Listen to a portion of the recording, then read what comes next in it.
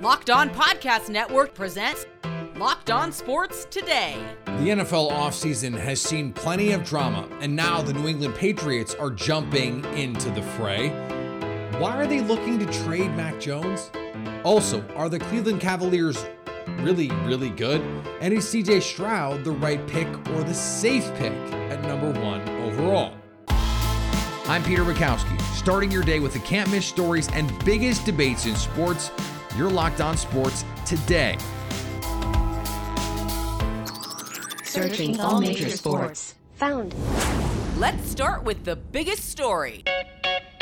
As we wait on resolutions to the Lamar Jackson saga, to the Aaron Rodgers saga, we may have a new saga to add to the quarterback mess of this 2023 offseason, and that is in New England. Reports from Pro Football Talk that the Patriots had engaged teams in Mac Jones potential trades, which leaves us with questions about the future in New England. Could Aaron Rodgers potentially be in play? Could they steal him from the Jets? Oh my God, can you imagine? Could Lamar Jackson be in play? All of this stuff is fascinating. Mike Debate is with us now from Locked On Patriots. And Michael, this is wild stuff in New England. For 20 years, we never had to worry about who the quarterback is. And now here we are. What do you make of this? Yeah, it really is never a dull moment in Foxborough for one reason or another. And for the last 3 years, it's been about the quarterback position. And you're absolutely right. For 20 years here in New England, nobody had to worry about that. But now here we are. And it's truly a bizarre set of events. But look, bottom line, Bill Belichick is always going to do what he feels is best for the football team. That's been the only constant since Bill signed on, since he became the HC of the NEP instead of the HC of the NYJ.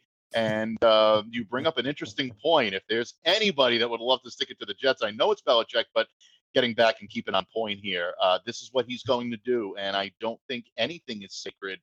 I think Bill Belichick looks at everything being on the table, and I don't think any of that's changed. That's nothing new. So this is particularly fascinating to me because there have been some questions about the future of Bill Belichick, that maybe Robert Kraft and Bill Belichick do not see eye to eye on the future of the New England Patriots, on the future of the head coach in New England. A lot of that is Patriots fans, maybe wish casting or doom scrolling or whatever it is.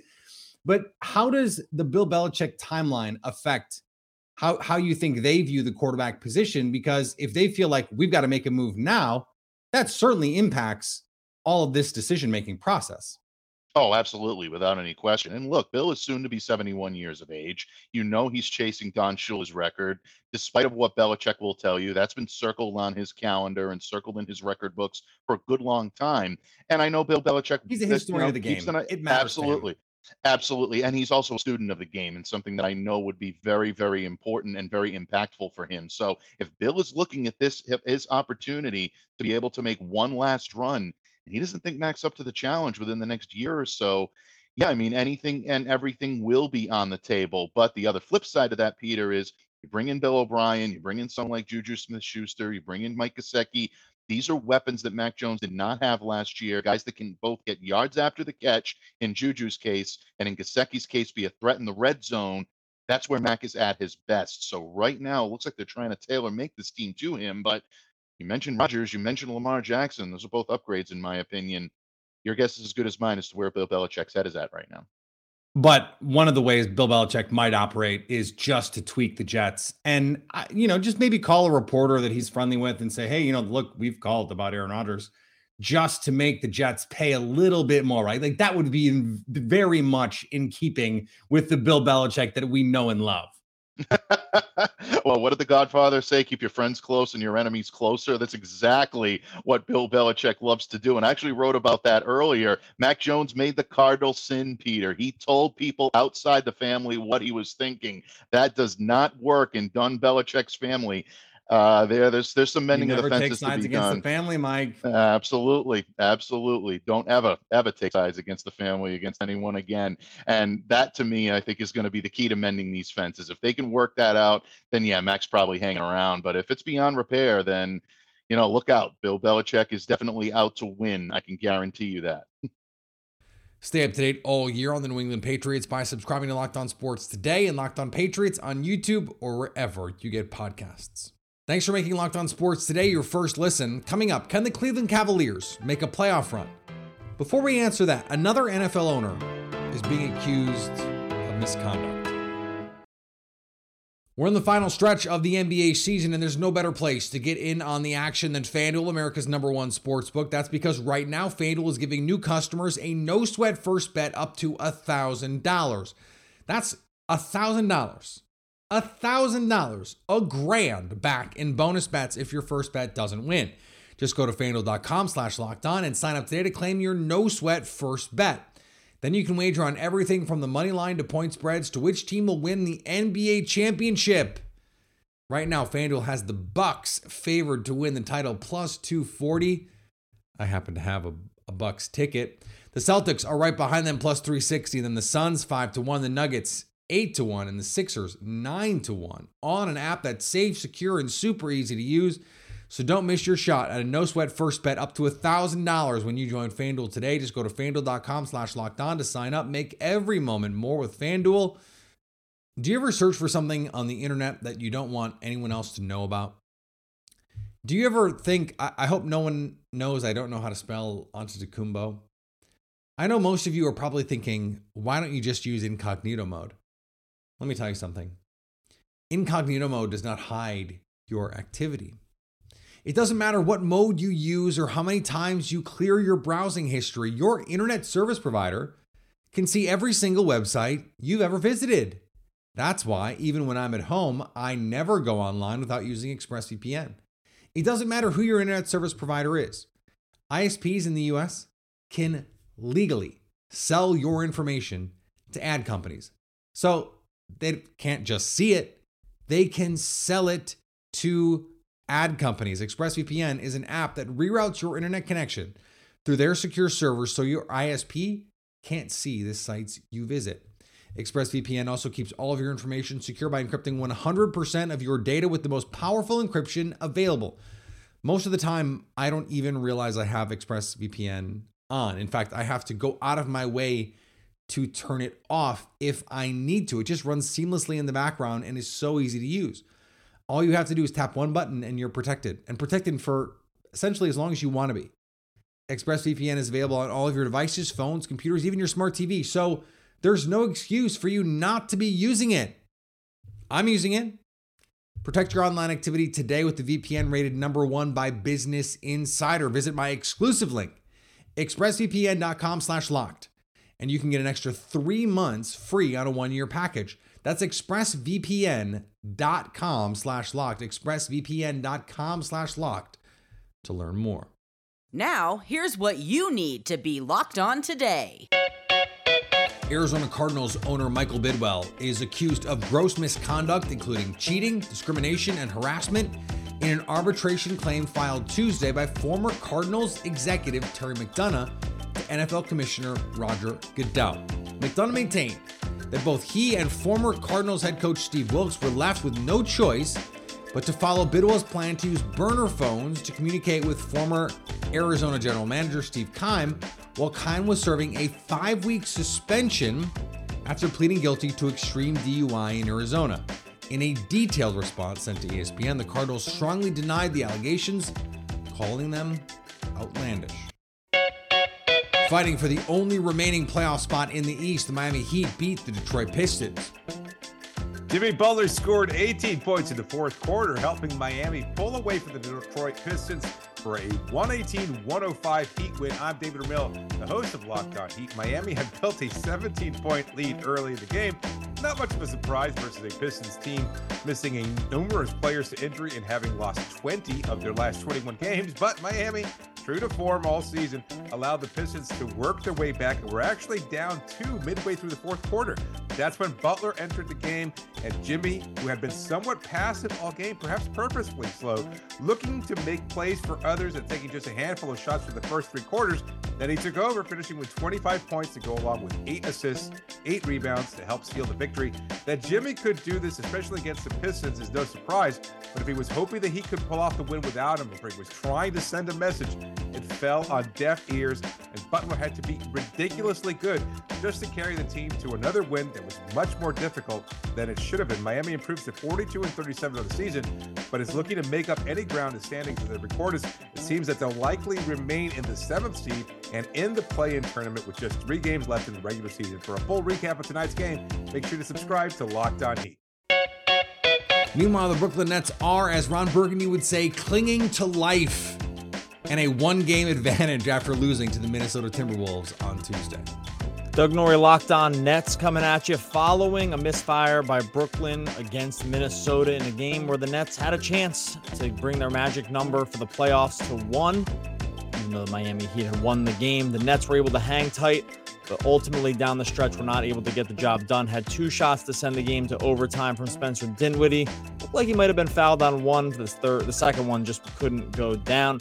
Nets still hold their fate in their own hands with 3 games remaining on the schedule. Have to win 2 of the next 3 to close this thing out and retain the 6th seed. Have a pretty soft landing when that is concerned. We'll be talking about the game, what lies ahead for the Nets, what to expect for this last little stretch of games of the regular season over at Locked On Nets.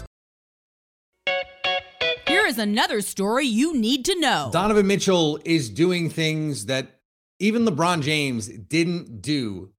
4 straight 40-point games for Donovan Mitchell as the Cleveland Cavaliers try to solidify their standings in the Eastern Conference playoffs in a very crowded Eastern Conference playoffs. Chris Manning from Locked On Cavaliers joins me now. And Chris, this is a Cavs team that has been, charitably a bit of an afterthought given the top 3 teams in the Eastern Conference, the Bucks, the Celtics, and the 76ers. But I think if we're being honest, the play of Donovan Mitchell, the spider of late, I think has to leave NBA fans going, I don't know, this team has to be taken seriously here. Yeah, Mitchell's having, I think, full stop, the best season of his career. He has the most 40-point games of any player in a Cavs single season. That's more than LeBron ever had in a single season. Unbelievable. First player since Harden in 18-19 to have 40 in 4 straight games. He is playing with an edge. He is playing with like a focus, and he has all year. That tells you this is a guy with something to prove. You can tell that last year and how Utah ended, I don't think sat well with him, and he's going to get recognized as All-NBA. I think he wants more. I don't know if they'll get there, but he's going to be the guy that if the Cavs get there, it's going to be in large part because of him. And this was a game, this win, 117-113 over the Atlanta Magic. Donovan Mitchell has 43, but it's not like he was just chucking. 15 of 23, 5 of 9 from the 3-point line. He was 8 of 9 from the free throw line. This is efficient scoring in this game, and no one else on the Cavs had 20. Like, that's the remarkable part of this. And so it seems like he has really come into this season, and really from the first week you and I talked on this show about Donovan Mitchell fitting into this team. Now, as we move to the playoffs, how do you think this version of Donovan Mitchell impacts the way that you view this team as a postseason team, understanding that he's also done this in the postseason in Utah? I think the expectation for them has to be to get out of the first round. I mean, I think when you have a guy like him having the season that they do and you have home court, you have to get out of the first round. I don't think they'll be satisfied, and they're going to get a really juicy matchup. They're going to get the Knicks in all likelihood, which is storylines coming at you from every angle. Oh yeah. Can't wait. And then, beyond that, I think it's hard. They're probably going to get Milwaukee in round 2. They will be massive underdogs. I don't know if they're ready for the Bucks just yet. Like, there's some size stuff in that series. But if I can get 7 games of Drew Holiday defending Donovan Mitchell in high-stakes basketball, sign me up. That is going to be awesome. And this team is really good. The numbers say they're really good. The film says they're really good. This feels like a year they're going to learn a lot more than anything else. But Mitchell is a guy that, like, if you told me he stole 2-3 games in a really close series because he's just that good, it also would not surprise me at all. And by the way, the Cavaliers have a better point differential than the Milwaukee Bucks as it stands right now. They have the second best point differential, not just in the Eastern Conference, in the NBA behind the Boston Celtics. So you mentioned this idea of them getting out of the first round. So what is a successful season for this team this year, given the scope and the geometry of the Eastern Conference? I think if you go back to media day, one of the things that they went out of their way to say, particularly Kobe Altman, their president of basketball operations, he said this isn't a title or bust season. So I think let's start there. I don't think they need to win a title for this to be successful. I don't think they need to make the conference finals for this to be successful. What I think they need is to get out of the first round. I think that is the minimum. I don't think you should be sad. Like, the Knicks are good. You should not lose to the Knicks if you're the Cavs. You get to the second round and you want to make that last as long as possible. This is a group in Darius Garland and Evan Mobley in particular that have not played into the playoffs before. Jared Allen dabbled in it with the Nets. Mitchell has obviously made the playoffs every single year, but Garland and Mobley made the play-in game last year, and that is it. Those guys need to go through this. The NBA works when you level up over time. You don't just get to the finish line right away. Yep. It takes you a couple years. MJ did it. LeBron did it. Giannis History shows us this over and over and over. They need to go through that. And honestly, they may not win it, but if you can get to the second round against the Bucks and you take that to 6-7 games and you come away having learned something and got those reps, that would be a really big deal for a team that I think sees itself as going only up going forward. Stay up to date all year on the Cleveland Cavaliers by subscribing to Locked On Sports Today and Locked On Cavaliers on YouTube or wherever you get podcasts. Coming up, is CJ Stroud the safe pick or the right pick? The Carolina Panthers traded up to number 1 to get their franchise quarterback. So is CJ Stroud the right pick or the safe pick for them? Locked On Panthers host Julian Council weighs in. So the thought, though, is that the safe pick is CJ Stroud. Is he? Is he the safe pick? And I'll say this. I don't really subscribe to this idea of someone being the safe pick. You look at Anthony Richardson, his raw athletic talent, and what he did at the combine, and then you watch his tape, and you see flashes. You also see a lot of things that are concerning. But who knows how good Anthony Richardson's really going to be when he gets to the NFL? I've been told time and time again how this player wasn't going to work, and he worked out. How this player was going to be awesome, and he did not work out. We had one of them here in Carolina last year in Sam Darnold. Now, you look at Sam Darnold's situations, they weren't great, but you also look at the way he plays and the things between the ears as far as his mental makeup and playing a game of quarterback, just being able to handle it in game. He failed in that. So it's situations important, and we can't ignore that. I don't think it's fair to say anyone would be the right pick or anyone would be the safe pick for the Carolina Panthers at this point in time. We can look back at history and see plenty of times when the safe pick was not the right pick. Having a high floor is good, but when you have the number 1 overall pick, you better be able to hit that ceiling. Go back to 2018. Baker Mayfield was the safe pick. Josh Allen was in that draft. Lamar Jackson was in that draft. In retrospect, much better picks. We just aren't good at evaluating quarterbacks by and large. And so when we take them, it makes sense to say, why don't I just draft the player that has the most superlative physical tools? In this case, that is obvious. That is Anthony Richardson. And that comes down to then, what do you think his floor is? Because then you're talking about the band of outcomes. How good can he be weighted against, well, if he doesn't hit, how bad will he be? But I think that thinking is flawed. Yeah, CJ Stroud has a higher floor than Anthony Richardson. That's not a hot take. But who cares? If you pick either of them and they hit their floors, you are getting fired anyway. So then it is, what is the most likely outcome? That is where you need to find that Goldilocks zone. And then what is the high upside? Anthony Richardson is the most physically gifted quarterback we have ever seen at the NFL Combine in terms of athletic profile. His floor is probably higher than we're giving him credit for. You look at Justin Fields last year, not a refined passer, but one of the most dynamic quarterbacks running the ball we've ever seen. So maybe the Richardson floor is higher than we realize because of the physical tools. So then it becomes, okay, what is the most likely outcome? And then what is the band of outcomes? And if Richardson can get to a place where Stroud can only dream of, and I don't know if that's the case, but that might be the case. And if you think that's the case, You have to take that guy. If you think Anthony Richardson can be one of the 5 best quarterbacks in football, he has to be the pick. But if you think that case is 1 in a million, if it is a lottery shot, if it's a moonshot, then you start looking at someone like CJ Stroud, who's got that high floor and still has a pretty high ceiling. Then the question becomes, how high is that ceiling?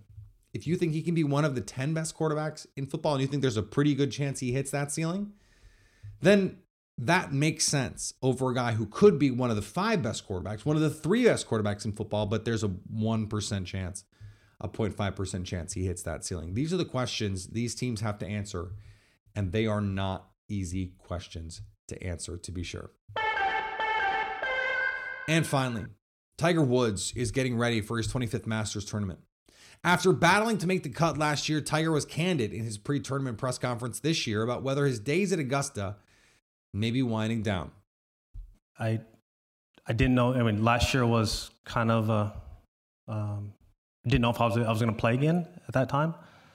For some reason, everything kind of came together. I kind of pushed it a little bit, and I was able to make the cut, which was nice. And I don't know how many more I have in me. So just to be able to appreciate the time that I have here and cherish the memories. We hope not. You look around the field, and there are plenty of guys who are playing this tournament for what feels like the 100th time because they won the Masters in 1975 or whatever it was. You hope Tiger is well enough to keep playing the Masters into his 50s, into his 60s, but the reality is that might not be the case.